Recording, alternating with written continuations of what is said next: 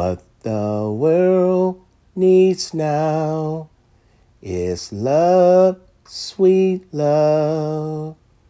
That's the only thing that there's just too little of. What the world needs now is love, sweet love.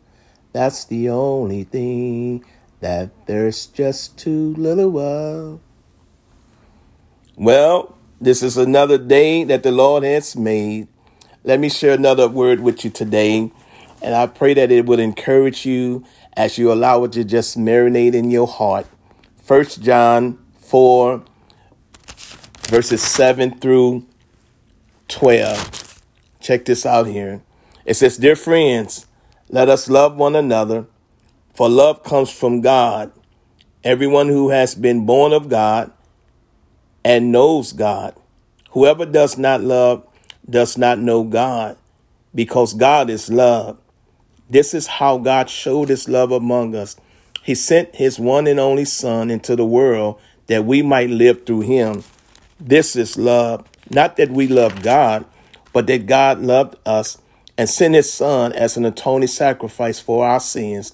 Dear friends, since God is love, since God so loved us, we also ought to love one another.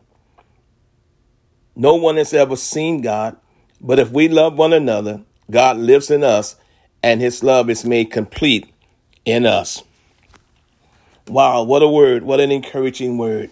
And we just had more love in this world. I believe that's the start of new beginnings, if we can just love. You know, my mother taught me years ago that what goes around comes around. And then I began to read the Bible, and the Bible said that what a man soweth, that shall he reap.